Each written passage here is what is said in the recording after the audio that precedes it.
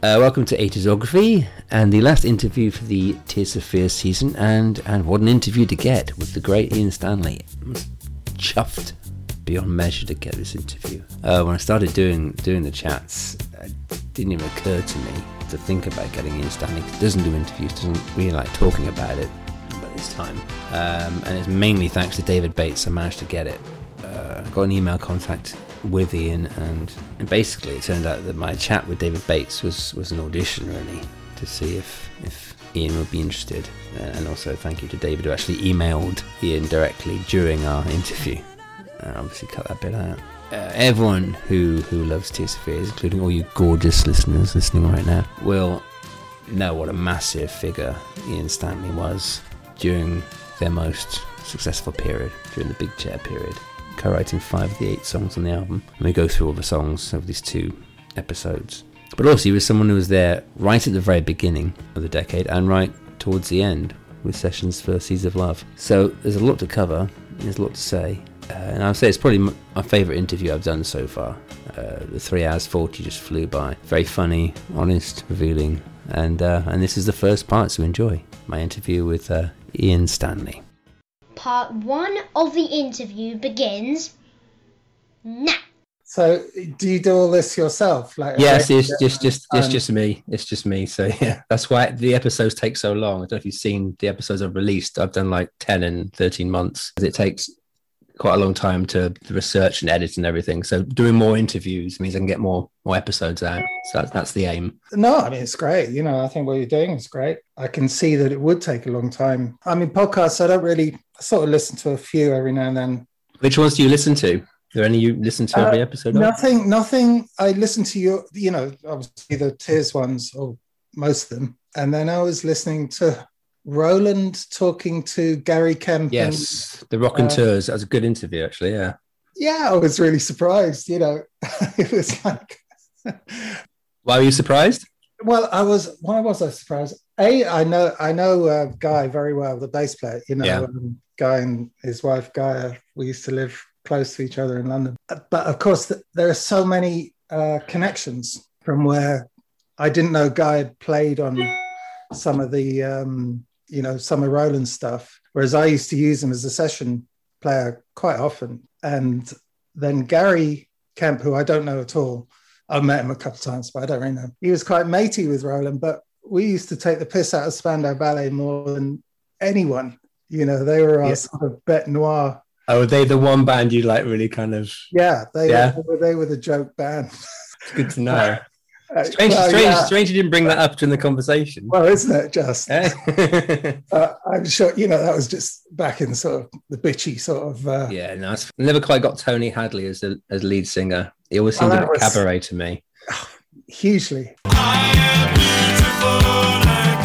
And then riding this sort of fashion type thing. But, he's a talented boy, Gary. But then also seeing them doing this mad Nick, who's the drummer, Nick...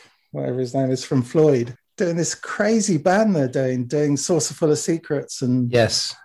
Nick Mason, yeah. Yeah, Nick Mason. Have you seen it? No, I haven't. No. Oh my God. There's a show on TV, I think it was. Yeah, I was watching on TV where they recorded the Roundhouse and then doing Saucer Full of Secrets and I don't know, the first 2 Pink Floyd albums anyway. And that's all they did.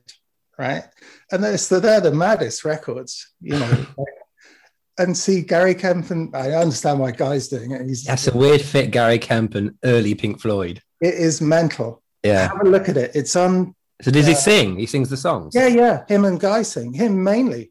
Wow. He's singing, like all those Astronomer Domini, and it might be before your time, but early Pink Floyd stuff that is really insane stuff.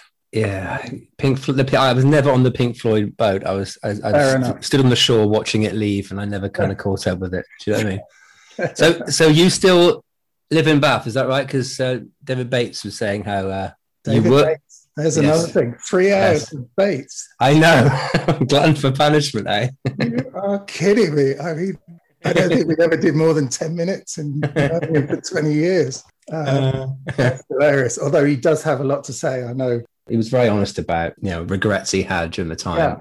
He's a very, very honest. He's he's quite a confused person, but well, not confused. He's brilliant, one of the best A&R men ever, but a very angry man. Yeah. So when was the most honest he was during the 80s with Tears for Fears? He'd be like telling you stuff that, like, if you're sometimes as an A&R man, you want to encourage people, or it's like carrot and stick, or use whatever. Tact. Yeah. It was always stick. What the fuck are you doing with that fucking rubbish? And it would just like wear you down, And Roland and Kurt obviously got the most of it, and it got quite nasty at times. It's why he's not credited on Songs from the Big Chair, which is he not credited at all?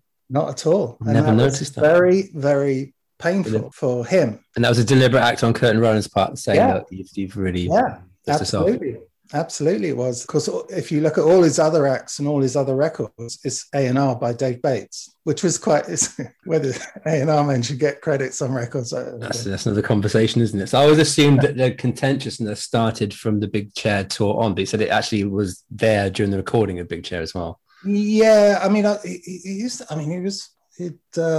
he'd come down quite a lot, but he was like, I think the whole thing with fading, editing, shout, that whole thing from going from the 6.5 minute version to the radio version, which is fairly straightforward. You said, it's like we were all pretentious about it and go, no, you can't touch it, all that. But they were dead right. Of course, you had to have something you could play on radio, especially in America. But I remember that that was a particular nasty argument. But he would, I can't remember. We just always used to argue with him. Always. He was a very argumentative, angry guy, and I love him dearly. But it's how some people operate best, isn't it? Some people need an argument to like get themselves going. Some people are motivated by that, needing that little bit of edge just to. Clearly that was. But I'll tell you, like his reputation. We used to like on tour. We'd arrive, say, in Australia, and I'm actually particularly in Sydney. We flew into Sydney. The record company would meet you to, take you to the hotel or whatever normally. And like quite often there would be someone from the record company going, "Is Bates with you?" Like scared that Dave was with us traveling, because he had been shouting at them on the phone before for, the last 2 months, which is his brilliance. And a lot of our success in America was down to Dave just on the phone or going over there, kicking down doors. And that's the upside from being that kind of pushy, isn't it? He does get stuff done. Yeah.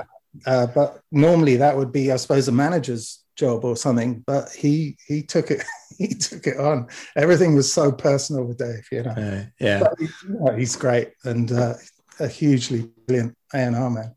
I could talk for an hour about him, actually. Sounds like you could. I could talk about Dave. I mean, Chris would know him inside out, but the relationships and dynamics between Dave and Chris, Dave and Roland, less me and Dave, really. Actually. So your story with Tears for Fears starts... Oh, by the way, I'm in Ireland. I'm not in Bath. You're not in Bath now? No, I live in Ireland. Oh, okay. So I'm in in the... it's called the Wicklow Mountains. Yeah, it's great, actually. Is it as picturesque as it sounds? Yeah, it's beautiful. Yeah, Ireland is great. I've been here nearly 20 years now. Yeah, it's lovely. It's fabulous. But Bath, Dave still lives in Bath, does he? Yes. Okay, yeah. So it's just talking about how many rock stars live there, like Midge and most of Ultravox. So like Tears for Fears came from Bath, most of Ultravox. They're my two big bands of the 80s were Ultravox and Tears for Fears. I think they all have a Bath connection. I live like 30 minutes away. Right, so let's start. I guess it was 1981 was when you first met them. This is at the famous vegan restaurant in Bath. Was that the very first time you had contact with them and met them, or was there an earlier interaction? I'm not sure. It probably was, because I've been told that so many times, so I can't really remember another meeting or another introduction or whatever. I was working. I say working. I had met the rest of his ex-band graduate, Roland Kurtz. And I was, sort of not writing songs, but messing around with them as they were desperately trying to survive without Roland's songwriting, which clearly wasn't going to go very far. And Roland and Kurt were obviously still I think they were making a song called Suffer the Children with David Lord in Crescent Studios in Bath, so that they had left and were doing their going forward as such, but they were obviously they were interested in their ex-band, who at some point we had, do you know who Tony Hatch is? Yes, Downtown. Right.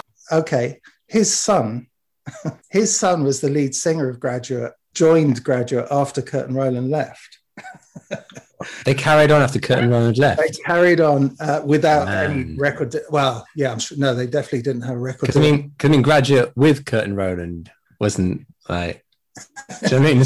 So Graduate without Kurt and Roland. Graduate without Kurt and Roland couldn't have been more average. Apart from somehow Tony Hatch and I think his wife was a songwriter as well. So anyway, he wrote the theme music to Crossroads. Yeah, absolutely, yes.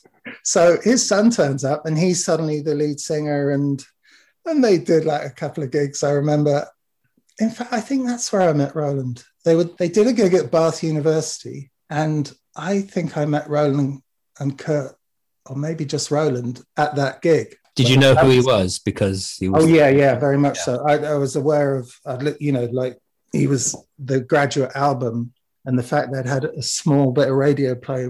I don't know, was it, they didn't have any hit singles, did they, or did they? No, but Elvis Should Play Ska was kind of semi-well known, I think, at the time. So that was a hit in Spain, I think that was. That was really poor. There was another one that wasn't bad with a flute on it. I remember that. Ever Met a Day. That's quite jaunty. Yeah, that's quite, little pop song, but nothing to show what was going to come. No, it's not exactly shout, is it? No. That's true stuff. But anyway, met Roland and Kurt. Maybe I did meet them first in Miles, I can't remember. But I had a sort of 4-track, maybe an 8-track tape recorder at that time, and a couple of keyboards, synthesizers, which was always, that's what I was interested in. And I'd had a small 4-track studio for a few years before that. But I don't know, we were talking and I asked them if they wanted to record. Not that I knew how to make a record or anything, but you could sort of record 4 tracks or 8 tracks, which to anyone without any gear at all is an amazing thing, right? Obviously no computers now you can do it on your phone. I mean, even synthesizers at the time wouldn't have been that common, would they? So to know somebody with a quality synthesizer. Yeah, exactly. And it was a Roland JP4. That was definitely the main one anyway, which basically gave us Pale Shelter, because we did these, they came up to the house and we did these 3 demos, and they were Mad World, Pale Shelter, and Change. For me, I hadn't come across anything that good original. So were they acoustic guitar? Yeah, songs? I think they were, because I mean, maybe Roland played them on an electric, but pretty much. Oh, then he had I'm not sure if Change was one of them. That might have come a bit later. I can't really remember. But definitely Pale Shelter and Mad World, because we were really experimenting with these synthesizers. And the JP4 had this sequencer in it, which went which could do the Pale Shelter rhythm. And that was it, really. I mean, I wish I had those demos. I really wish I had those demos. When did you last hear them on? Yeah, I don't know. See, I think they're the demos that got them signed to Phonogram, or they had it, or maybe not. But they had Stuff for the Children, and then they must have had a singles deal. And Pale Shelter as well. So the Pale Shelter you did with them was what they submitted as a demo, wasn't it? Yeah, with the Stuff for the Children. So what I'm trying to work out, reading up, is Stuff for the Children has synthesizers on it, so it still has that element, but I assume so they already had that in their mind to use synthesizers before they met you. I would have thought so, yeah. But that once they got somebody involved who's has synthesizers and uses them, that would have made it.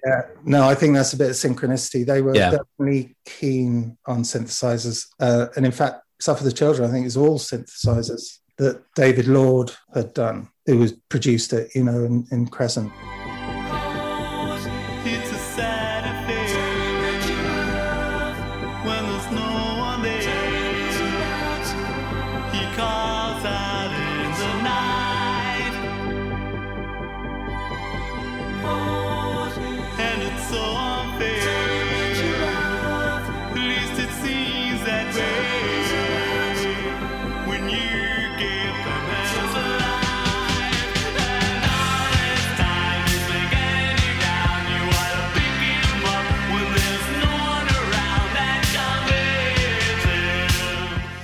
they were fascinated by them as much as I was, basically. And drum machines were just coming out then. Yeah, ironically, so as we went on over the years, Roland loved keyboards and synthesizers, and I started liking guitars more, which is where Shout pretty much became a rock song, because I liked rock guitars. Right. And same with Chris Hughes as well. He was pushing for more guitars. That was like the... he says that. That's all. Oh, is it really? Okay, we'll get to that. Okay, so hold fire on that one. So when you were recording the Pale Shelter demo, did Kurt play bass on that, or was it all just synthesized? I'm sure he did. Yeah. So was it the three of you playing at the same time, or were you just? No, it would have been. We'd have put down a click track, or maybe the sequence of Pale Shelter.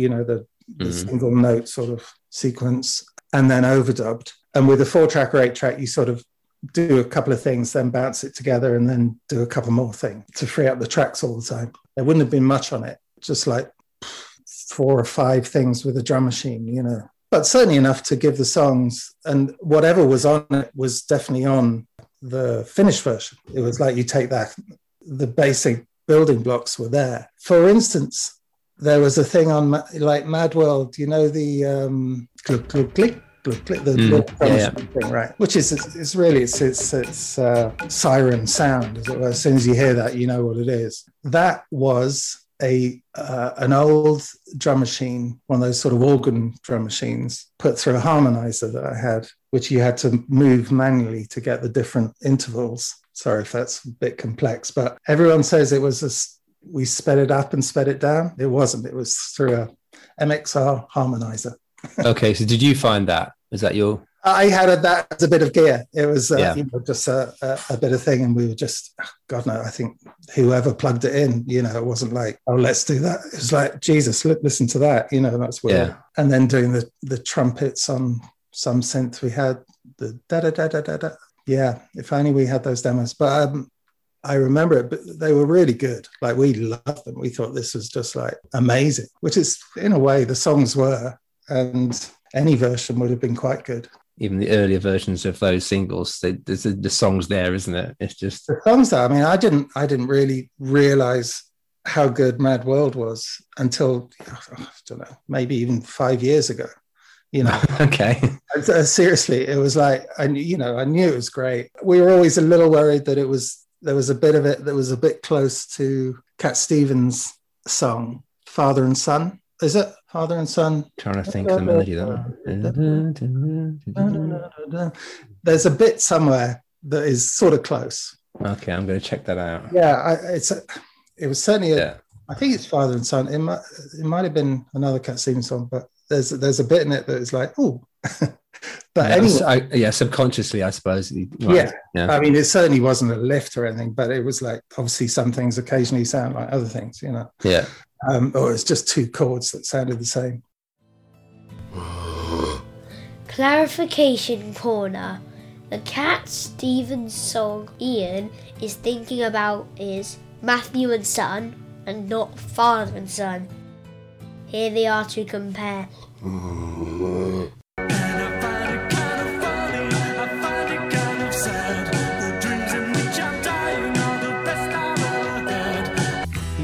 People who've been working for 50 years. No one asks for more money, cause nobody cares, even though they're pretty low and their rent's in arrears. But that song is absolutely, it's like, it's one of the best songs of the 80s, for sure. Yeah, definitely. You're a disenfranchised teenager who's suicidal at school. That is your, that is your song. Well, it's the entire album, isn't it? That conveys that kind of teenage angst perfect. That's why it's amazing how many young people love Tears for Fears, because it resonates, and it will with every generation, because those feelings will always be there when you're a teenager in your early 20s. Definitely. Absolutely. I mean, there wouldn't be much else. Obviously you'd have, I don't know, Blancmange or Soft Cell or other acts that were similar, but nothing.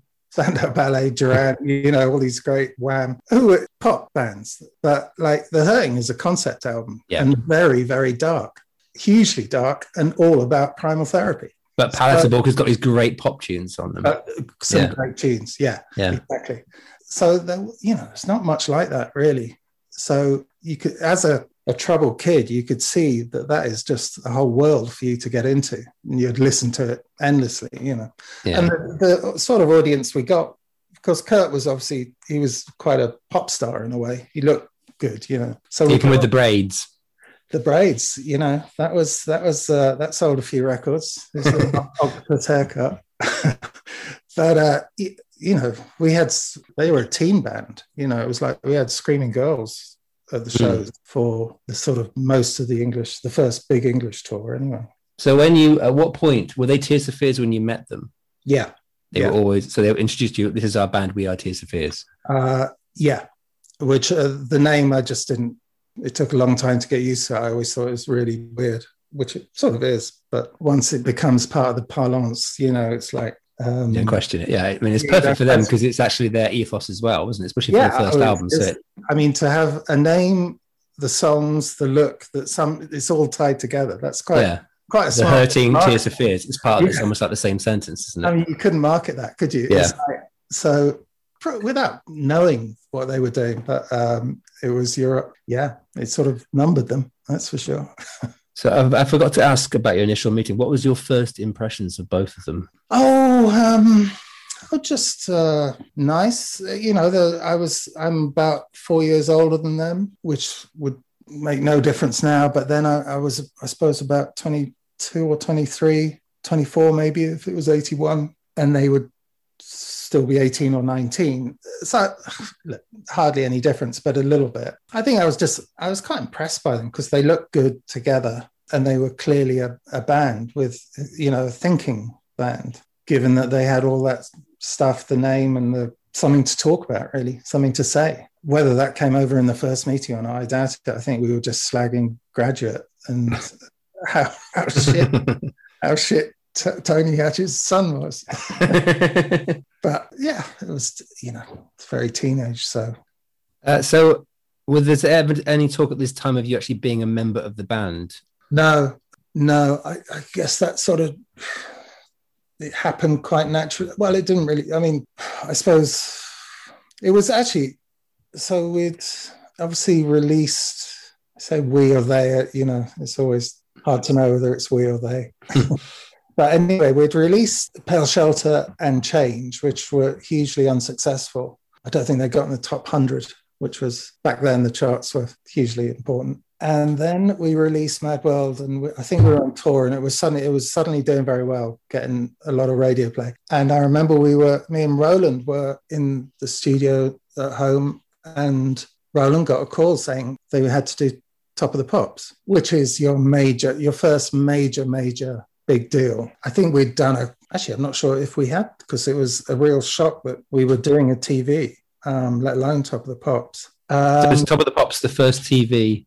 I think it might have been, because we didn't know, because I remember Roland going, well, how should we do it? Because obviously I think the record company assumed it would be him and Kurt, but I think Roland pretty much just decided that we should do it with the four of us, me and Manny on drums. I can't remember if it was the first TV. I'm pretty sure it was, because it was like, that was a big deal, right?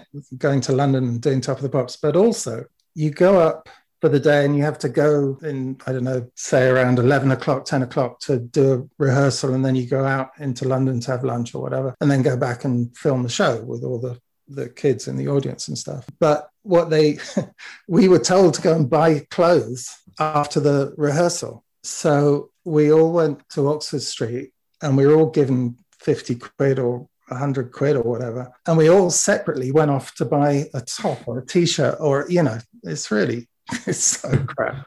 But the weird thing was that we sort of bought all the same types of things. If you look at the first Mad World, the clothes it's like some stylist came along and said, right, you wear this, you wear that, without being forced, but it looked like a group. You were aligned. You were aligned somehow, all in from I think it was Top Man in Oxford Street. But it was, again, a little bit of synchronicity, but we sort of looked half like a proper group. And Kurt was very good on that. You know, I don't think we've done any TVs before that. Next, the wonderful Tears for Fears.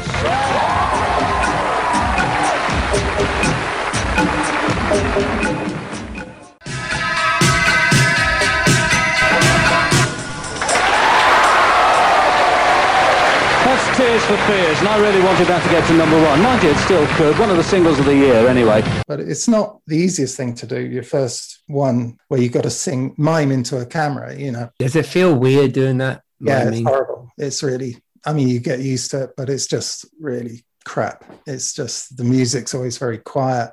Yeah. You're having to sort of move. It's just embarrassing. But you do a load of them and you get used to it. Right, yeah. Once you have hit singles, you're on so many TV shows all the time. Like, I don't know, we were on Top of the Pops 20 times or something, you know, it's like it just goes on and on, let alone all the other Wogans and the chat shows and the Kenny Everett shows, and Jim Will Fix It. That's always good. Oh yeah, we did that a couple of times. That was great. Was that, what was the wanted to dream? fix it? Was it a kid meeting his fears? No, I think I'm sure I wrote that letter when I was a kid. I'm so glad I didn't get to meet Jimmy Savile though. You didn't get picked. Yeah, that was horrible. No, I remember we gave, what did the kid want? Either he wanted to be in a random group or I don't even, I'm pretty sure it wasn't even a Tears for Fears related thing. Anyway, I think we gave him a small synthesizer or a drum kit or something. Not that we did. It was just, you know, organized. But did you get a Jim Will Fix It badge? Yeah. Have you still got it? No, I'm not sure we did. We might have done. Yeah, can't remember. But he was odious even then. Oh, really? Then, obviously.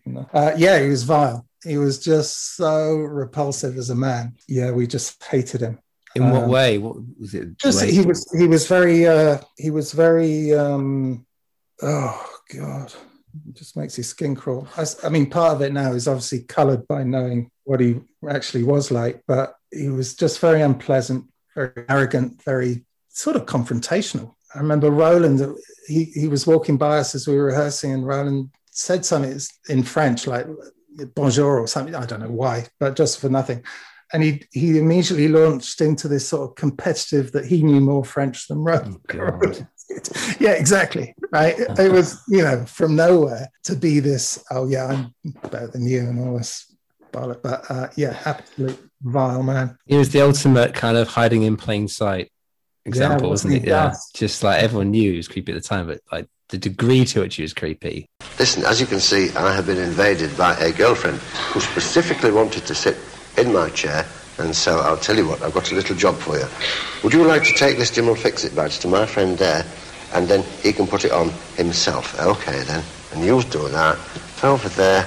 Come and sit back down here, please. We have a lot of non-UK listeners to this podcast, so like I would just say, if you're not from the UK, don't know who Jimmy Savile is, just Google it, and then you'll understand the context. Yeah, and probably without being, you know, alleging anything, I'd say he wasn't alone. Well, obviously, it's Barry Glitter. I'm sorry, this is...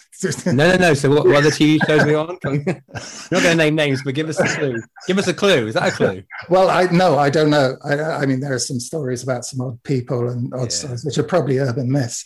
Clearly, it was a thing.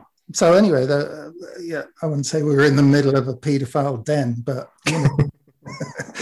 On a happier note, at this time of Mad World's release, you would have been working on The Hurting, I assume. Yes, so that's probably true. End of 82, going into 83.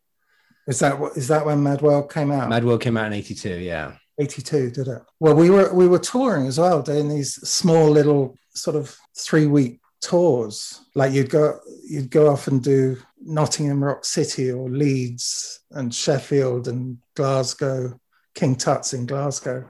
Amazing, just brilliant. Which was our earliest sort of being on the road, sort of, in one van with a tape recorder, driving around doing those gigs, which were great because you'd go on at sort of about 11 o'clock, 12 o'clock at night. So that was our first, we were shit live. I mean, we were always bad live, but it's sort of... Always? Yeah, I think so, really. I mean, personally, definitely, I didn't like live stuff at all.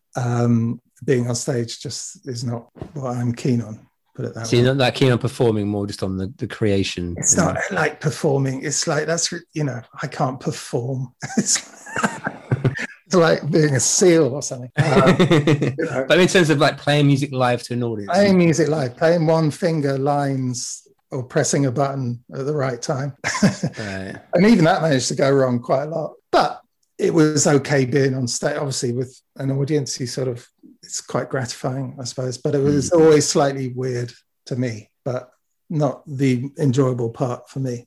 Although touring is all right, it's great, driving around, doing stuff. And some gigs are great, but not many, I suppose. It's a weird thing. Live, I mean, much later on did a tour with Peter Gabriel where I played for him, and it was amazing. And absolutely loved every second of it. What year was that? That was in 1986. It was called the Conspiracy of Hope Tour. Oh, yes. And for you played on that, did you? Yeah, I played with Peter. It was amazing. Oh. Because, I mean, I don't know why he asked me really, but I knew him, and I guess he thought I was better than I am. And was across the world and not able to do it because he had to do it within a couple of weeks. But that was Manu Katché was on drums. Larry Klein, who was Joni Mitchell's husband, was on bass. David Rhodes, who was always the guitarist, and me and Peter. And we did this tour in America. It was only like 3 weeks, I think. But the bill was, get this, it was Bryan Adams, Lou Reed, the Neville Brothers, U2, and Sting, and Peter Gabriel. And then after 3 gigs, Sting reformed the Police. So it was the Police and U2 and Peter Gabriel. And it was in 86. In 1986, it's called The Conspiracy of Hope. No, I've heard of this tour. I didn't realize that. Yeah. Yeah, so it was the first, it was obviously the year after Live Aid, and Amnesty were figuring out how to raise awareness, make some money, I guess. But we all flew around America in this one plane, and people joined. And by the time we got to New York, it was a giant stadium, and there was, Miles Davis, Muhammad Ali, it was like ludicrous, So how did the Police get on?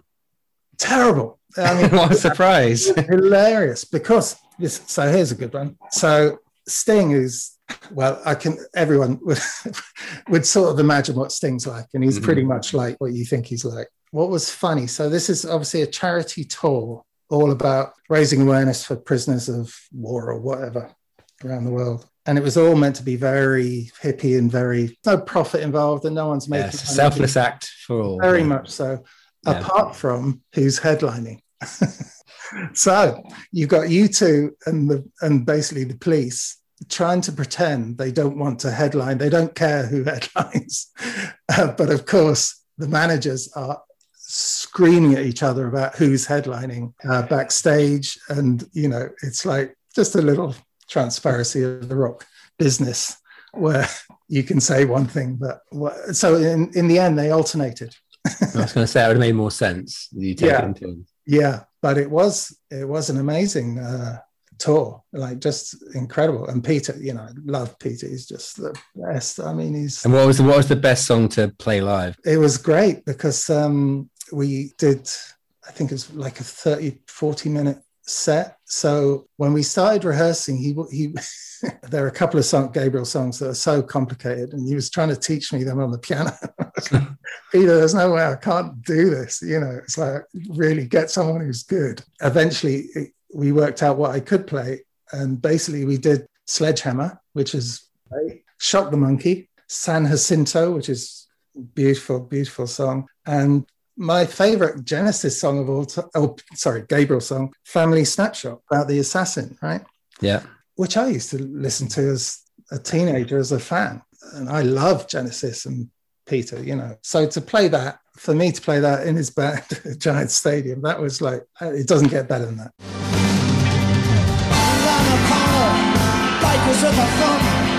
Wiping the sweat from my eyes. It's a matter of time, a matter of weeks. And the governor's car is not far behind. He's not the man I've got in mind. There he is, man of the hour, standing early in the sea. Great collection of songs. I assume Salisbury Hill as well. No, didn't. No? Hill. No, I think all the songs he wanted to have something to. Oh, Biko, obviously. Yes. Which, given that's why he was there. Right? Yeah, it'd be a bit weird if he didn't do Biko, wouldn't it? It's like the one time, Peter, you definitely should do Biko. But it gave me an insight. Just watching Peter on stage, it's like, Jesus, it's a different league when you are a performer. Now he's a performer and an amazing singer, writer, etc., etc. So it's a very different league to getting on stage, plugging in and singing your song, to doing what he does. Yeah, definitely. I just wish he'd release more albums. It's been a while. Yeah, he's a very interesting. He's always got so much going on. For all the people who are around him, who work with him, he's the most frustrating of people, because he does this. He pontificates. Yeah, never finishes. Yeah, but he's just. There aren't many better, really. Yeah. Now, I know if he wasn't prog rock and had come from another area, he'd be one of the true greats. Yeah, he is. He is. Yeah, absolutely. So back to the Hurtings then. Yes. So were you in the studio most days for the recording of that, or were you recording for sessions? No, the Hurting, very little. We were in the studio with the guy, which I can't remember what song we were doing, but it wasn't very good. It was terrible. Who was the producer? He used to be in Gong. Do you remember the group Gong? I've heard of them. Yeah. He's a French name. Anyway, he was the producer, and we did a couple of songs up in London. Could have been, I don't know, Watch Me Bleed or something like that. For me, being in a full recording studio for the first time, I think it was in Matrix or something like a proper place, or Wessex. It was great. I just loved studios, just loved recording studios. They're just this amazing places for me, certainly where I'm happiest. Yeah. But Roland Kurt definitely didn't like what happened, and certainly how it turned out. I probably didn't even know whether they were good or bad, but would have gone along with whatever Roland said, So the Gong member, what instrument did he play? Or was he a producer for Gong? Trying to tie down who this guy is. I can't. All I remember is he had a French name. Oh, I'll tell you what, he did. The reason he was doing us was because David obviously would have had some choice, would have suggested him. He did Enola Gay. Oh, he produced that? Orchestral Maneuvers. So whoever did that was that guy. I've just looked up about the Enola Gay bomb. Not really relevant at the moment, is it? Let's find the song. Who knows? Unless he was involved with that as well. Oh, only credits OMD and Mike Howlett. Mike Howlett, okay. Yeah. Oh, yes, it was Mike Howlett then. Not French at all. Jesus. No. Why did we think that? Yes, Mike Howlett. Yes, he did do. Yes. Yeah. So he was the guy, which didn't go well. But I think he had quite a successful, he'd certainly done quite a lot of pop acts or records, but it didn't work anyway. So then, of course... so that was Pale Shelter, wasn't it? That was the... was it? Pale Shelter, yes. I don't know how you could get that wrong, really. It's pretty, Yeah, well, you can tell by listening to it, comparing it to the Hurting. The Hurting version just has more oomph to it. It's just like, going from black and white to colour, or from TV to widescreen. Do you know what I mean? It just... Have you heard that version then? Yeah, because I think it was on one of the box sets, wasn't it? Oh, I don't know. I never listened to those. And that was a single version, wasn't it? Yeah. Oh, really? Yeah. Okay. All right. That's on the box set. Okay, maybe I should unwrap it. Have you got them then, the box sets? I think I was given them. And you've never listened to them? I've never listened to them, no. No, it just seemed like too much hard work. What about the albums themselves? When was the last time you listened to The Hurting or Songs from the Big Show all the way through, just as a listening experience? Yeah, I listened to the Songs from the Big Chair because last year we did a filmed... The classic albums? Yes. Right. So as research? Yeah, I thought I'd better do something because they were coming to film, so that was all horrible. And did you enjoy the experience of listening to the album, or was it more like research and bringing back memories? It was quite analytical. It was quite. It was good. It definitely held up. I don't think I'd listen. I mean, obviously you hear a few songs on the radio all the time, but I certainly hadn't listened to anything for 20 years before that. So if you heard a song on the radio, would you listen to it or just switch it off, or you wouldn't? No, it just washes over me. I mean, it's like, it's always nice, but like you spot them within sort of a millisecond. Okay. It's usually everybody. It's always everybody wants to, or shout, Or shout. So do you not feel an immense sense of pride thinking, oh, yes, that's one of mine. I was involved with that. Like, even if you don't listen to it, think, oh, yeah, there it is again. I would just be telling everybody. I know. If you hear it in a crowded place, I co-wrote that. Yeah. I would tell everybody, oi, you, old lady, listen. This is the song. That's one of mine. Very rarely, I think nothing comes to mind, but very rarely have I used it as an avenue to, a conversation starter at a dinner party. Do you know who I am? I did once, embarrassingly, but go on. What happened? What was it? What was the song? It was everybody, but I do remember saying, yes, I wrote some of this or something, and just feeling so horrible as the words come out of your mouth. But imagine if you were someone like that and that song came on and you didn't say it. That would be like, and people next to you would be like, you never told me you would you? You'd have to tell people that, wouldn't you? Would you really? Yes. Oh my God. If somebody, I was talking to somebody, and these kind of dinner party conversations be really dull, and you talk to somebody about they're like, I'm going to deal with draft excluders all day or something, and then somebody can tell you, I co-wrote this massive hit song that you love. So what happens, right, in that situation, not in the exact, but say you're at a dinner party, which I have been to a few dinner parties, again, not my favorite environment. Yeah. Say you're at a dinner party, someone says across the table, oh yeah, that's Ian, he was into his fears, or he wrote Everybody Wants. That's the conversation for the rest of the night. Right, okay, so that's the downside. Okay, so, it's fine being center of attention. And is it an endless, litany of what's Roland and Kurt like? Yeah. Yeah, which I've already asked you once.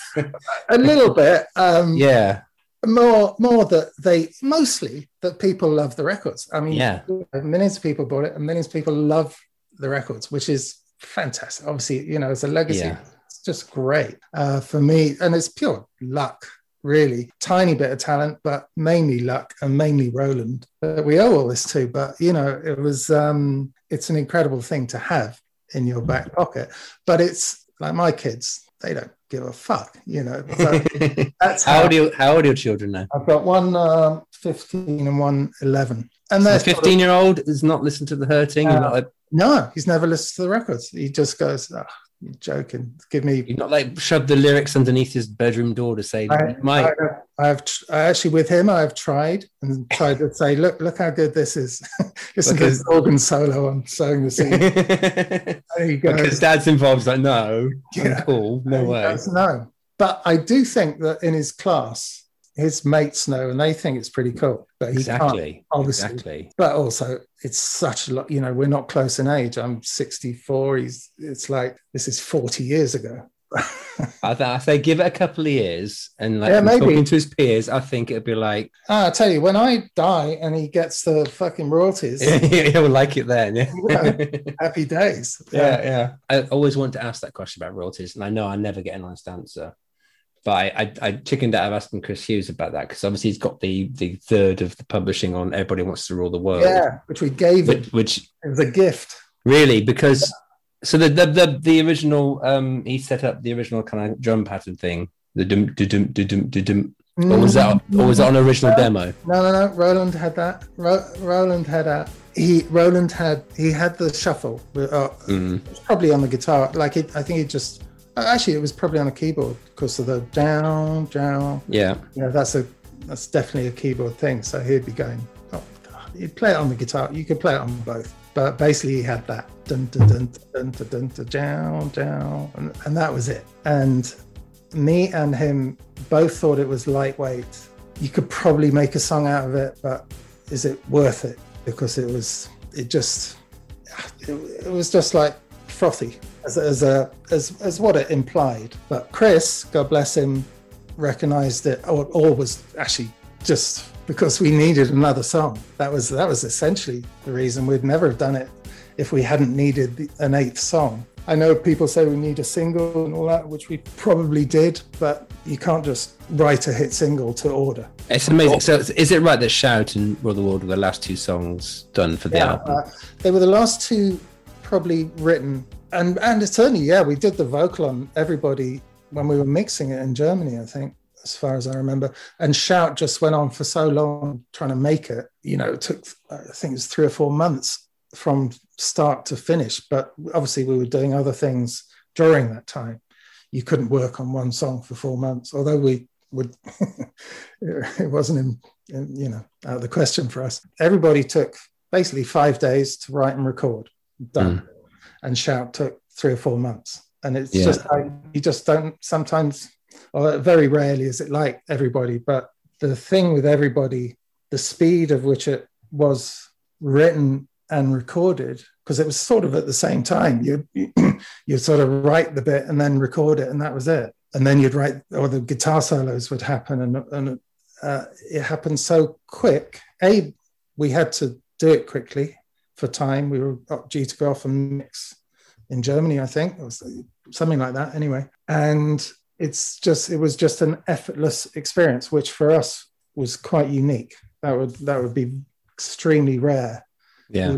You almost didn't have time to try and think about how to do something differently, which is what we sort of used to do. But also you can say it's on, it's probably a 48 track recording, but say it's on 24 tracks. You could push up the drums and bass and vocal and it would be a hit. You could push up the keyboards and the vocal and the guitar and it would be a hit. Push, like you just pushed anything up and it just sounded amazing. Yeah. Like exactly how it sounds. It's a real gift, that song. It's, I wouldn't say it's certainly not my favorite, but how it became this evergreen classic, it's one of the most played songs on radio in the world ever. It's ludicrous. Yeah. But I would say like Shout and Head Over Heels, those three, it seem to be played all the time. They are, especially in America. Yeah. Especially in America. But Everybody, I have these things I'm looking at here. Where are we? But Ian Stanley, in recognition of the great popularity in America, blah, blah, blah, 8 million broadcast performances by Everybody and 4 million by Shout. So it's played twice as much as Shout. So as a certificate you get given? Yeah, you get every million. These are radio plays. Every million.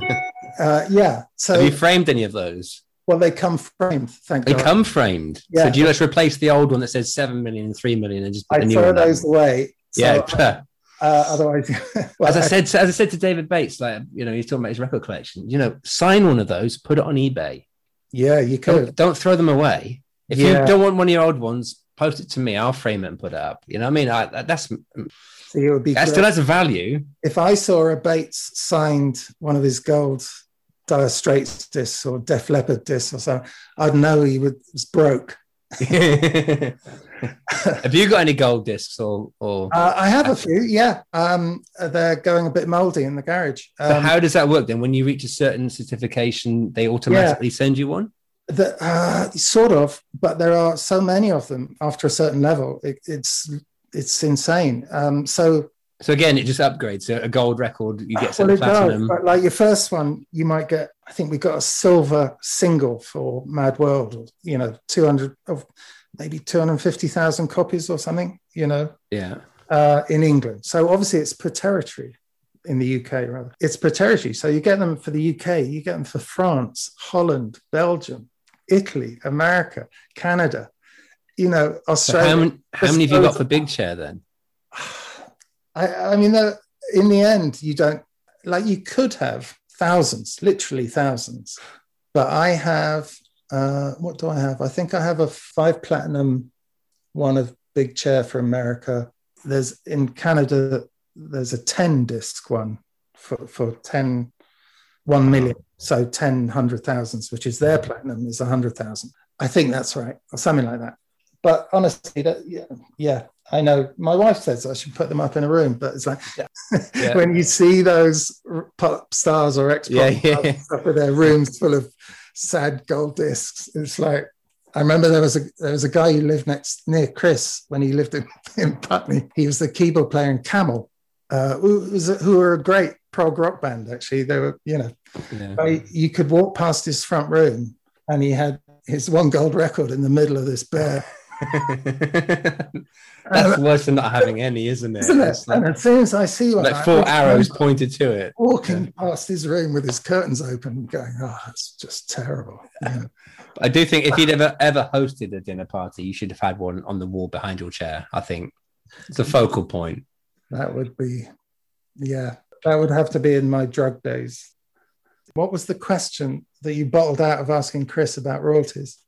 So what was the question? It was just basically like, because I always, what makes me think about the question. How do they work? Or? Well, no, it's like thinking about the Christmas hits. I remember an interview with Noddy Holder talking about Merry Christmas, everyone.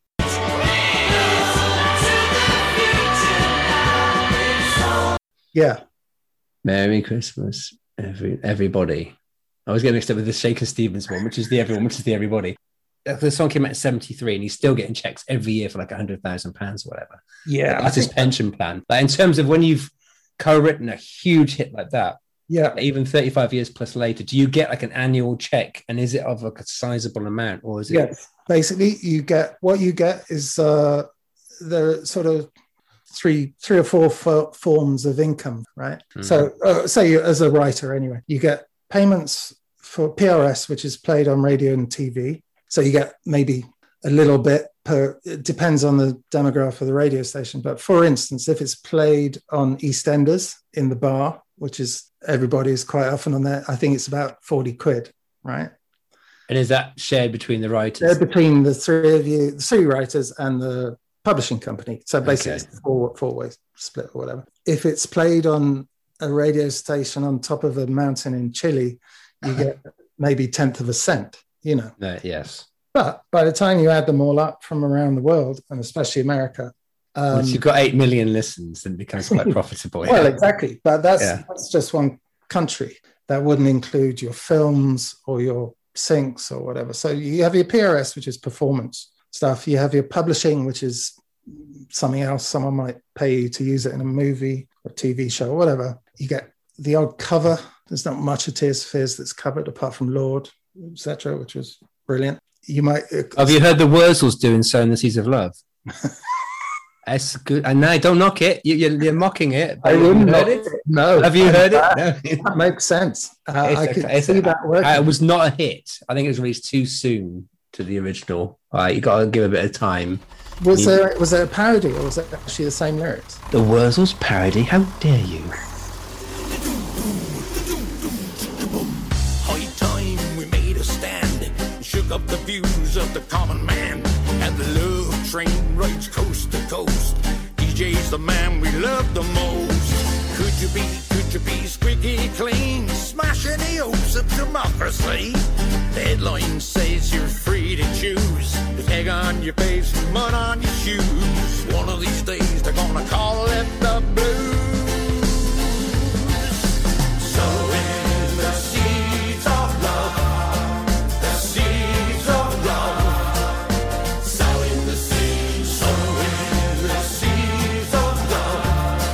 the seeds of love. Sowing the seeds. I am from the West Country. How dare you mock my people? I think I went to a gig at those once even. So, but they were good. They were good. Oh, they had their number one, didn't they?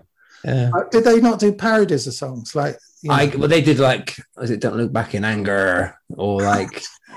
I'm trying to think of what ones they did actually. Oh, Eddie Morrissey.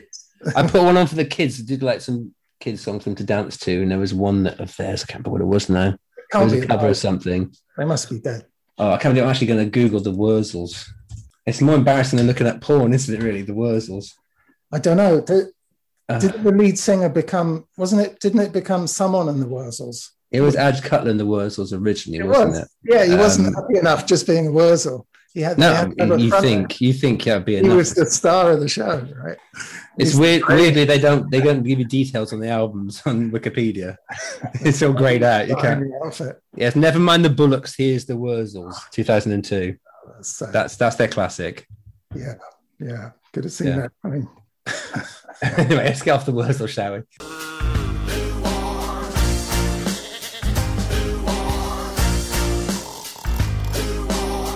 Anyway, yes. So revenue. Revenue. So you do get, it's a lot of money. There's no doubt. It's a ridiculous amount of money.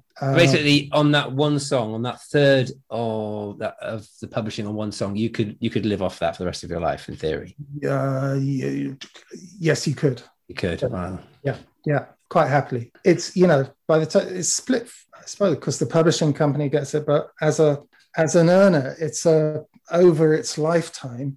I don't know. I can't put a figure on it, but it's huge. But, you know, I'm used to it now, but I earn far more from it now than I did 30 years ago or 40 years ago, 30 years ago. Because of this, everybody, as a song, as I say, has turned into this evergreen. It is just continuous now. Once you sort of are in the top 20 or 30 of most played songs, it's a staple. And and you'll just continue to play. It just keeps on going. So I assume, like, I remember thinking, well, you know, this will last up until maybe 1990 or something, but it just accelerates. It's crazy.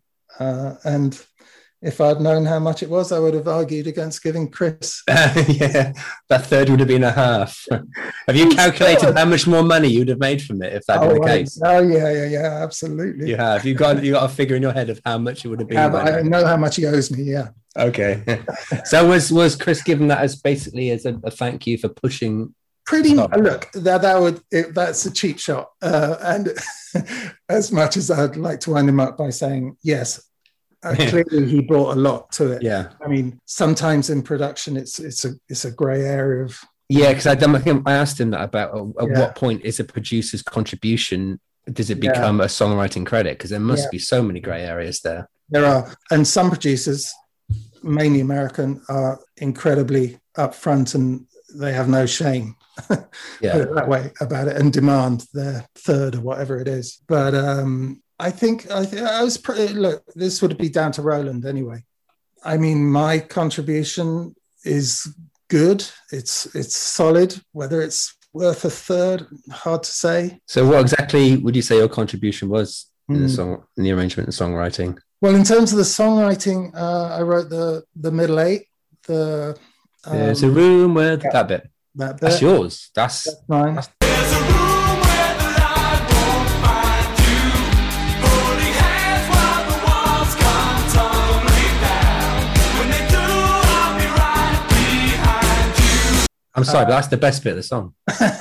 No, I'm not joking. That is the best bit of the song. I kind of the guitar solos are the best. The two guitar solos. That second one is quite amazing. Fucking extraordinary. And you there when they were recorded? Oh yeah, absolutely. And is it just two? I think Dave Bascom said it was like 2 takes of Neil. Yeah, Neil. Yeah. I mean, Neil was just a genius guitarist and a really ego-less. Neil, he's incredible. Most players of that standard are very particular and will tell you how it should sound and all this stuff. As a session musician, Neil is just one of the nicest natural players and just plays the guitar because he loves it. But to come up with that solo. And there's not much to work against. It's like a pedaling A or whatever, D or whatever the note is. So there's not really a chord change. You know, most guitars you work around a chord sequence. A chord sequence you can work over. Sort of improvising on one note, but the scales and notes that he's hitting are insane. And the first half is the first take. And the second half is the second take. Yes, that's what he said. Yes, it's amazing, isn't it? And that is like, wow. And if I still, when I do listen to it on the radio and they actually play to the end, I'm still marveled by his choice of notes and what he actually does there, the vibrato and everything. It's a staggering bit. Okay, back to the middle eight though. Wrote the keyboard, sort of the part that ties a lot of it together. The do do do do do.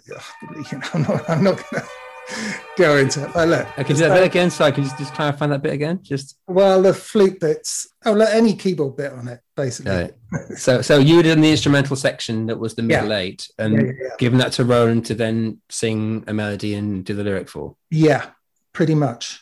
Yes, exactly. I remember we needed it to lift and to sort of get a bit fiery. So the guitars come powering in there, sort of, it's only a few chords, but it does lift the middle of the song.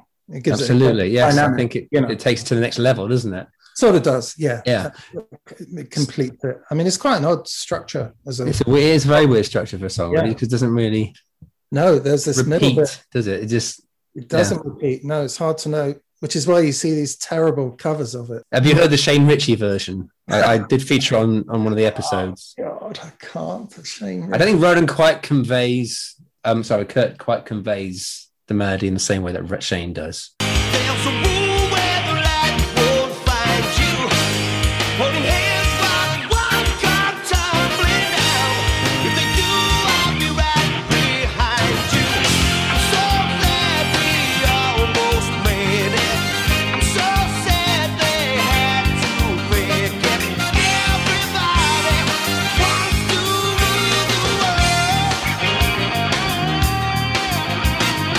think if Kurt had heard the Shane version first, it might have given it a bit more ham. Yeah, it needed a bit more ham. I think Kurt sings it just too cleanly and like. Did you hear the Trevor Horn version with Robbie Williams? Yes, I have heard that. Yeah, I mean that's a cartoon. It's just awful. Well, he is cartoon, isn't he?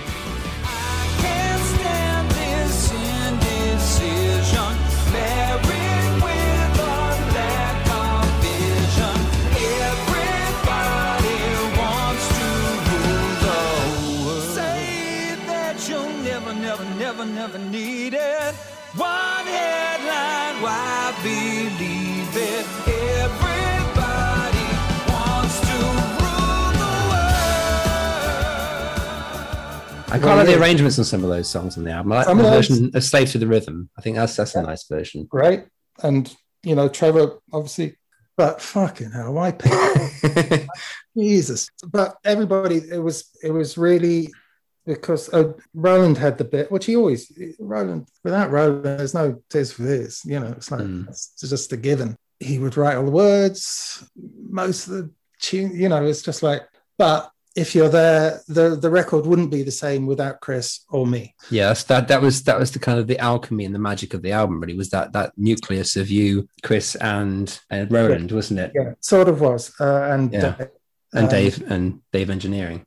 Yeah. And Dave, just the sort of the minds in the room. Obviously, there's a lot of talent in one corner of the room, huge amount of talent in Roland, and the rest of us do all. I thought you were talking about yourself then, sorry. Then Roland was over there. But for periods of time during that record, it would really work together very, brilliantly. And I can't remember really getting there again in my career. Maybe a couple of times, but that was quite special how that was at that time. And also not to discredit Kurt, who would turn up every now and then and add to it. I was going to. That was the question I was going to ask. Never take away from it. He always bought something, just lying there asleep after he'd been out all night. But he lived about 400 yards away, 500 yards away across the road, and Roland lived in town. And Chris, where does Chris live? He was in town.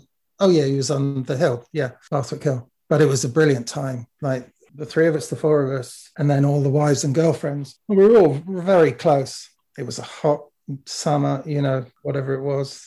80, what's this? 85. This would be 84, I guess, is when it started. Yeah. And we just all lived in this house and made this record. It was quite like you imagine a Laurel Canyon record, Neil Young record, or one of those. It was just like that. It was brilliant. And occasionally we'd go up to London to do some stuff we couldn't do in my house. Can I just ask one more question about Rule the World? The horn, synth horn part. That was used live and was also on the Urban was added on. I was going to say, was it ever like the original thing? You took it off? No. I'll tell you what that was. I think all I remember is that we were on tour in America and we needed a 12-inch of Everybody, remix, whatever, and Chris did it back in London, and he put the brass on. He put that part on. Now, what I can't remember is I can't imagine that he came up with that part. I think we had it before, and Roland would have sung it, or I would have played it, and we decided that we didn't want it and didn't use it. So was there a recorded version with that part on originally, or was it just? There's a 12-inch with it on. Yeah, but I'm saying. Of the single. Yeah, for the album, when you're making the album, was there a recorded version? So it was like an idea you had, you didn't use, and then Chris eventually used it. I think so. I'm sure. Yeah, that's how it would have been. I could be doing Chris a huge discredit here, and he came up with it. Not that it's that great, but it's something. Yeah, I was going to say, because if it was on there originally, you took it off, I think it was the right thing. It was the right thing to do. Yeah, exactly. It is a little bit cheesy, isn't it? Yeah, I think probably we had it, and it would probably have been a bit of a joke that we would play over it every now and then Chris would have enjoyed putting it on his 12-inch remix for those reasons. More of an in-joke than anything. Yeah, okay, that makes sense. Yeah. I just want to clarify, I really don't want to, not give Chris enough credit for this, because the rhythm of that tune of that song is fairly extraordinary. Now, Roland had the shuffle, right? He knew it was dun dun dun dun dun. There are a million songs that go dun dun dun dun dun, but the way it's done is amongst the most tasteful, cleverest version I've ever heard of a shuffle. Yeah, because like I said in one of the episodes, that's already a hit before you even put a song on top of it. Just subconsciously, you're attracted to that rhythm. It gets you. You're grabbed already. Just put something good on top of it, and you've got a massive hit. Yeah, you're dead right. It's incredibly simple but clever, because the obvious thing is to make it go for sort of everything to go like, say, Simple Minds up on the catwalk or something. That's like a... Or the waterfront. Waterfront, sorry. Yeah, waterfront. That's like a big shuffle. But the way Chris and Roland did it together, something that is between the shaker and the hi-hat. And it's those that make it do what it does. And it's just a sublime rhythm. Absolutely. One of the best pop rhythms you'll ever hear. Absolutely. Yes, definitely. Purely down to Chris and Roland. So that's his genius in his own way, let alone making us do it. And it was this, but who knew what it was when we made it? We thought it was pretty good, but it was always Shout was the one. Yeah, that was one that was going to be the big smash, and this was just this silly little pop thing at the end of the sessions. Exactly. God, the album, without everybody, we wouldn't be having this conversation, put it that way. There was talk, and I think Dave Bates in the interview also said there was other songs, but there was twice in interviews, Kurt and Roland said there were 3 songs and we chose everybody from it. But you've said in interviews there just wasn't much material there, so we had to use everything. So there weren't 3 songs, they picked one from, and that one was everybody. Jesus. I can't think what other the only other songs there would be B-sides. And they were not really songs, were they? They were more kind of instrumentals. Really, no. Yeah. I mean, the closest we had there's a song called When in Love with a Blind Man. Yes. Which is part of the working out, or one became the other, which would have been a good song in its own right. That's a beautiful... It's a lovely little 2-minute. I actually told... I edited out the interview with Chris Hughes. I don't know if you've heard the interview, but I actually told him what my revised track listing of songs from the Big Chair would be. Oh, very good. And after the fact, and he's very polite about it. He's like, that's valid point of view. But afterwards, I was thinking, why am I telling Chris Hughes? This is what you should have done. It's like, well, they could do it. I did it in the end. The order. Oh, was it yours? Was it? Because I thought it was Chris that. No, bollocks. Okay, can I tell you what he did wrong then? The reason I mention it is because I put One in Love and a Blind Man with the Blind Man in as well as my revised track listing, because there's like a motif, like you got the broken head over heels motif. So I don't mind that. Motif. I think that's good. Where did it go? So I have this theory that you don't start an album with a single because you started with something they've not heard before. So I did and I love a long intro to an album. So I started with The Working Hour, then Shout, then Rule the World. You really like Welcome to the Pleasure Dome? Yes. Long intros. Yes, definitely. Yes. And I said that I interviewed Stephen Lipson. I said that to him about, 13-minute song. Come on. That's how you start an album, right? That's great. Every album just start with a 13-minute song. And end of side 1, I had I Believe, because it's like a nice ballad to end the side. Yeah, fair enough. Side 2 with the fanfare of Mother's Talk. Yeah. Then you have When in Love with a Blind Man. Yeah. And then you have As the Album Is. So that's my revised. It's good. I think what you did is pretty good, I think, to be fair. Well, to be honest, there was this big, everyone, or I've heard people talk about it, and at the time, everyone was going, "Oh God, how are we going to do this? It's really maths." It's like, I remember it going, "This is not hard. This is like, as long as you've given that you start with Shout and you end with Listen." Yeah, everything else falls into place. Like, you're not going to follow Shout with everybody, but everybody has to be on side 1. You wouldn't have Head Over Heels. You need something on side 2. So Working Hour is the obvious one. You sort of, then obviously Everybody is another single. Mother's Talk, because you have to put it somewhere. And then it's, I believe it's like, it's not hard. It's only 8 songs. Yeah, exactly. But before we get into the other songs on Big Chair, I want to go back a little bit to The Hurting, on the Hurting sessions and the songs that you started to collaborate on. Yeah, nothing really. I mean, Not on the Hurting itself, because that's all Roland songs, after that, but the B-sides and other songs around that. So do you remember anything specifically about the Hurting sessions? Because it seems like they were long and drawn out. And I think they were quite painful. I wasn't in much of them. Roland and Kurt went off to London with Chris and Ross, and it's quite painful. I don't really know why I didn't go. Well, obviously wasn't asked, but I don't know. I really wasn't around for much of the Hurting when they were recording. Eventually, they did come back to Bath, and they worked in Crescent for a bit, and I did the trumpets on Mad World with a modular synthesizer and stuff like that.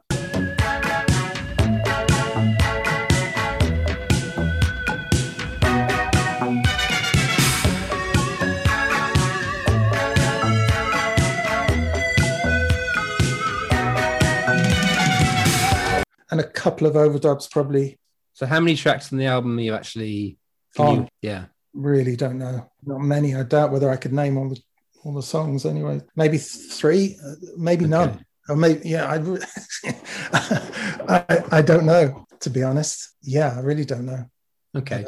I don't know if I'm credited. Yes, you are credited. Am I? Yeah, and Manny's credited as well. Oh, that's kind. Maybe I did more than I think. I just can't really remember. And on the liner notes, it's Tears for Fears is Roland, Kurt, Manny, Ian Stanley, and then additional personnel are the people playing. That's the Hurting, is it? Yeah, that's the Hurting. So you're credited as part of Tears for Fears with Manny. Wow, I wonder, and that's the original credits, is it? I assume so. It might have been the box set credits. I'm not sure. Actually, to be honest, I had the original vinyl, and I think that was the same credits. Yeah, it was the 4 of you, and then additional. Enough. Yeah. Fair enough. Yeah, I can't remember the Hurting at all, as I say, because I don't think I was that involved. Right. Do you remember hearing it for the first time? Did they bring it to you when it's finished? Bits during, they'd come back with things. All we wanted to do in the studio in my house and in our records was make things sound big. That seemed, I don't know why that was such a fascination, but when you first start recording and engineering, everything sounds really tiny and, it's like sounds shit basically. But until you learn space and how, EQ and placing of instruments and leveling and all that, everything does sound pretty awful, which is why most demos and home recordings, they're quite easy to make bigger and better sounding records. So we were obsessed with things making big, and Chris and Ross as the Ninja made, I don't know, I mean, I haven't heard it, so I don't think it does sound that big, but comparatively, it sort of was. I mean, they certainly captured something. Mad World is a brilliant version of that song. But again, I'd say the demo was pretty close. Certainly would have been very, very similar, had all the same bits on. Same with Pearl Shelter, similar with Change, start of the breakdown. I mean, the Hurting was a bunch of songs that got recorded, and then as we transgress from that era to songs from the Big Chair, that was a bunch of songs that got written and recorded and produced by all of us, sort of thing. Do you see what I mean? It's the first one is a very traditional band make a record type thing. I'm not saying playing it or anything, whether it's programmed or whatever, but very traditional sort of thing. The other, because of this huge advantage of having a home studio where we could record and work at our ease in my house, that was a massive thing. Most groups never get that facility. So that would be, and me and Roland love machinery. We love technology. We love synthesizers, desks, compressors, all that, microphones. It was like that. We really wanted to learn the studio. Kurt had little interest, but he knew enough. But basically, it was me and Roland. So that's how we started buying equipment, and we'd end up with Fairlights and loads of keyboard, ridiculous amount of gear. And then we sort of owned that studio, and then we built the Wolf Hall, which is a proper full-on residential recording studio where the Smiths recorded, the Cars, loads of bands. It was like that we built the studio outside of Bath for us to make the third record, Sowing the Seeds, which never happened. Yeah. Annoyingly. So, me and Roland were basically building a studio together with Chris, sort of, who came in on the Wall Hall. But the studio in our house, it was, once we bought the Soundcraft desk and we had a the Mitsubishi Digital 32 track machine, all that. That was, that was a good studio. It was like we could do all the keyboards and a lot of stuff there. So we were able, for instance, what that gave us was the ability to demo. So we had, with Shout in its bare bone form was, this long sort of droney type thing. And me and Chris were always just wanted it to be a dark, huge rock song. So I was saying, look, we're going to put real drums on. So while Kurt and Roland were doing some video, I think, around the house, they were up on the hill behind the house. It must have been Mother's Talk. Yeah, it was Mother's Talk, yeah. Me and Chris were demoing live drums, sounding really rock drums, over Shout, with turning the guitars up and putting them through fuzz pedals and stuff. And Roland, I remember, in studios, sometimes you get that sort of 30-second inspiration. Then suddenly you see how the track should be from then on. And it's an opening of the curtains, and then it's months of dog work to get it to how you saw it at that second. But that's quite often the case. You can be working on a song and suddenly you go, okay, got it. I understand what this is meant to be. And then it's all about the dog work of doing it. But I remember we were at that moment in the wind. It was a hot day and the windows were open of the studio, and Roland and Kurt were just walking up the drive, and I just turned it up as loud as they could.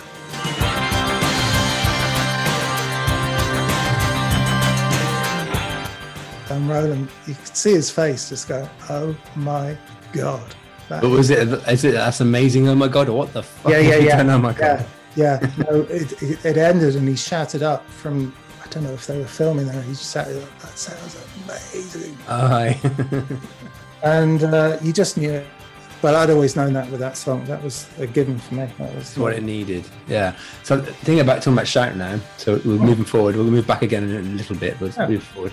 To me, it's probably my favourite song of the 80s. It's one of the songs. It's where it began. My love for Tears for Fears began with this song. As like a 12. It kind of blew my mind. I could work backwards from there. Everyone talks about how amazing the chorus is, and it is, but not enough credit's given to the verse. So I assume that was your contribution, was coming up with the verse. Yeah, and it's a great verse, and the pressure of having to get a verse to match that chorus, knowing you've got to kill a chorus. How did you approach that? Yeah, well, like Roland, his original, everyone that, well, I say everyone, I assume we're household names, but Roland had played me. I'd been around his house on a Sunday morning or Sunday, and he'd just got a Prophet 5. And quite often when you buy a new synthesizer, you get a sound and that inspires you. It's the sound that inspires you off the keyboard. Nothing else. It's just and he had the sound and he just had 3 notes and the chorus. And so he just said, listen to this, and the drum machine. So he just goes, shout, let it all out. These are the things and do with that. Come on. And I was like, oh my God. It's just fucking amazing. It's the simplicity of it, the nursery rhyme-ness of it, the darkness of the 3 bass notes, and the football anthem. I just knew immediately. It was like, this is huge. This is just huge. Regardless of anything else, it's like the hardest thing is to write a cliche that sounds fresh, and that was it in a nutshell. In fact, it was 3 or 4 cliches in a nutshell. And shout, let it all out. It's like, I'm talking to you, come on. It's like, it's a no-brainer. Although I think I even remember saying at the time, like, these are the things I can do without. I said, well, what are what things actually? That's the genius, though, because it can apply to anything in your life. Say right. But so if I had pursued that, you could imagine it could have ended up with some awful list song, like Billy Joel Start the Fire, or something. Of the emotions, These are the things I can do with that. But, then you list them, Thank God we didn't go down that road. So he had that, and then in his head, he thought it was going to just do that forever for about 5 minutes. And I think we recorded 5 minutes of that, just repeating and just getting there was some John Lennon song that he thought it was like.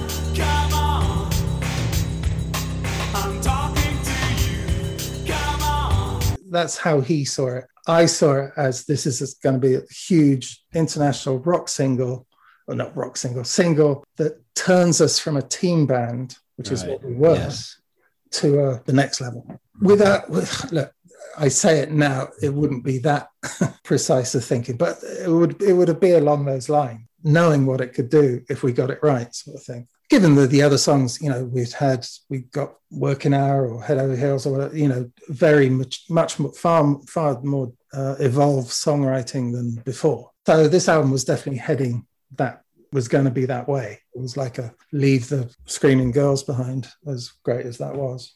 It wasn't actually, it was horrible. It was really like, this has to have a verse. And I remember just going up to the piano and, you know, you just hit a chord and think, okay, that works.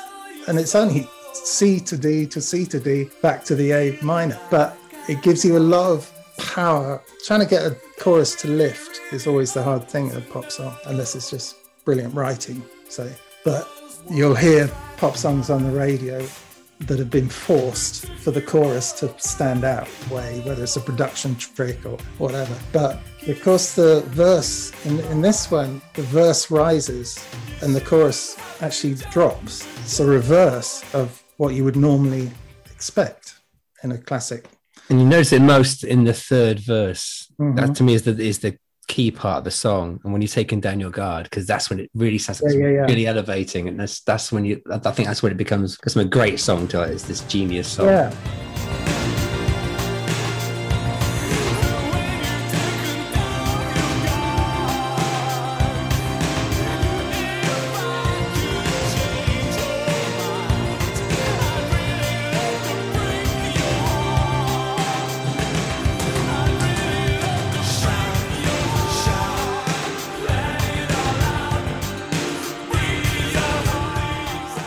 I think you're right.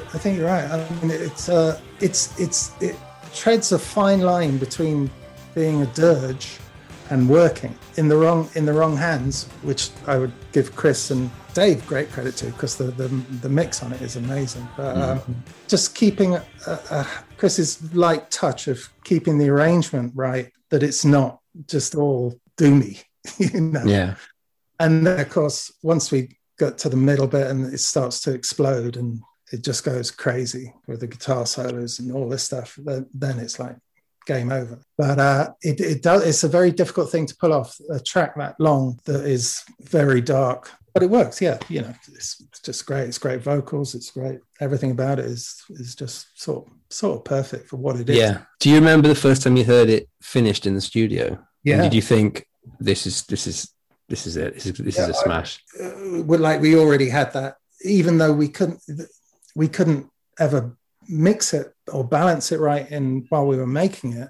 I think the first, just from the chorus, from the words, the nursery rhymeness of it, I thought, okay, maybe it's not a hit, maybe radio hate it, whatever, but it's our shot. And it nearly wasn't a hit. I think, again, Bates had a lot to do with that, keeping it in the charts, and now it's history. It was a slow rise, wasn't it? Yeah, very slow and very nervy. It was like it was all or nothing, you know. It would have been.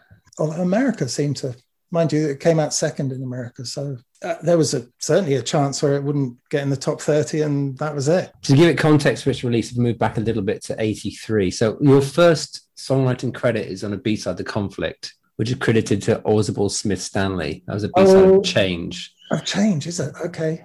Do you remember that? Do you remember the first time you contributed to the songwriting? Yeah. Well, so those B-sides, there were quite a few of them, and I wouldn't say they were more, because The Conflict is more of a song. The rest of them are kind of instrumentals, aren't they? You're talking about The Marauders and My Building Big Chair, Pharaohs. Yes. Now this one actually has like a Kurt Smith vocal on it, so it's actually a bit more of a song. When one of us is making the other is taking,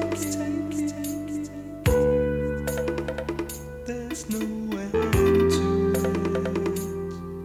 When one of us is trying, the other is lying. There's no end to it. Was that actually co-written? Is it not the one with Rule 303? Is that a different one? There's one, oh no, that's Empire Building. Yes. Right. Empire Building. That was great.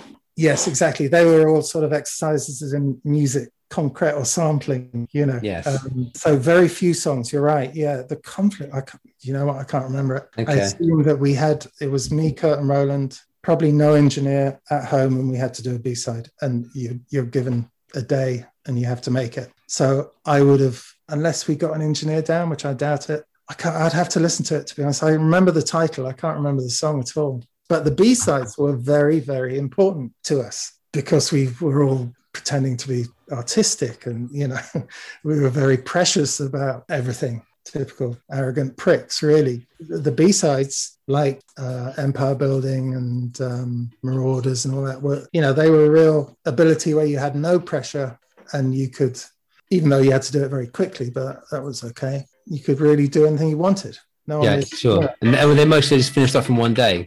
Or was it some work? Yeah. Oh, pretty much always. They were always fast. And yeah, it was just a thing. You never took any time over B-sides. But can you hear this in the background? Go on, play it. When one of us is making the others taste. Wow. Does that ring any bells? God. No. Yeah, it sort of does. Because it's credited to Audible Smith Stanley. Yeah. I think mainly because we were in the room. Yeah, sorry. Not a good vocal. Not a memorable day. It's quite nice, actually. I quite like, yeah. The conflict, yeah. I can't believe it. I thought B-sides, B-sides for change. Yeah, because one of the few ones with the vocals to just kind of stand out. Then there's a succession of the instrumental ones. You know, they're a B-side like Pharaohs and Big Chair. You know, they were hugely important to us. Pharaohs was great. Pharaohs, although it's a sort of version of Everybody Wants to Rule the World. That's what makes it good. I think it's really a very original thing, especially for that time in '85, to have a B-side that's reflecting the A-side was really, I know, a cool thing to have. Yeah, and it just was cool, and it sounded cool, and it was. I really liked the piano on it. End of part 1 of the interview. That interview was really, really, really enjoyable. And do compare and contrast the two versions of Big Chat, Ian's and mine. See what you think. And thanks again to David Bates and Carole at Helium, and also Chris Hughes, who initially set me off the path. Gave me Carole's name, which led me to Ian, and then David's contribution in securing the interview. So it took a while getting there, but it was well worth it. So again, thanks to David Bates, and check out his 2-part interview as well, because if you have any interest in Tears for Fears, you should definitely check that one out. There's some really fascinating stuff in that interview. So enjoy the rest of Pharaohs, and I will see you very soon for part 2. Adios, amigos.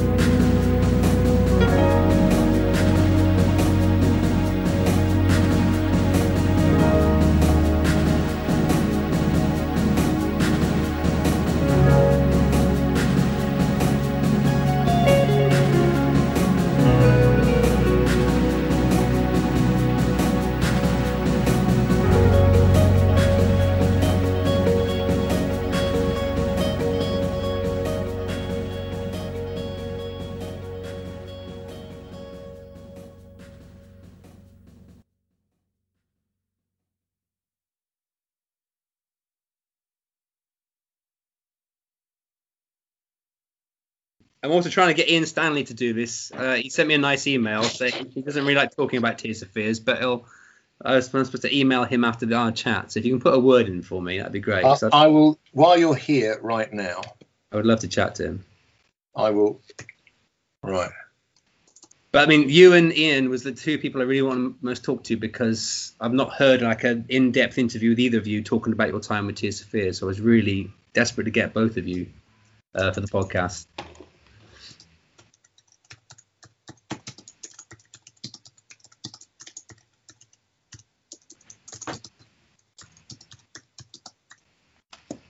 Right. I've just finished talking with Mark regarding Tears for Fears. I told him you were the genius.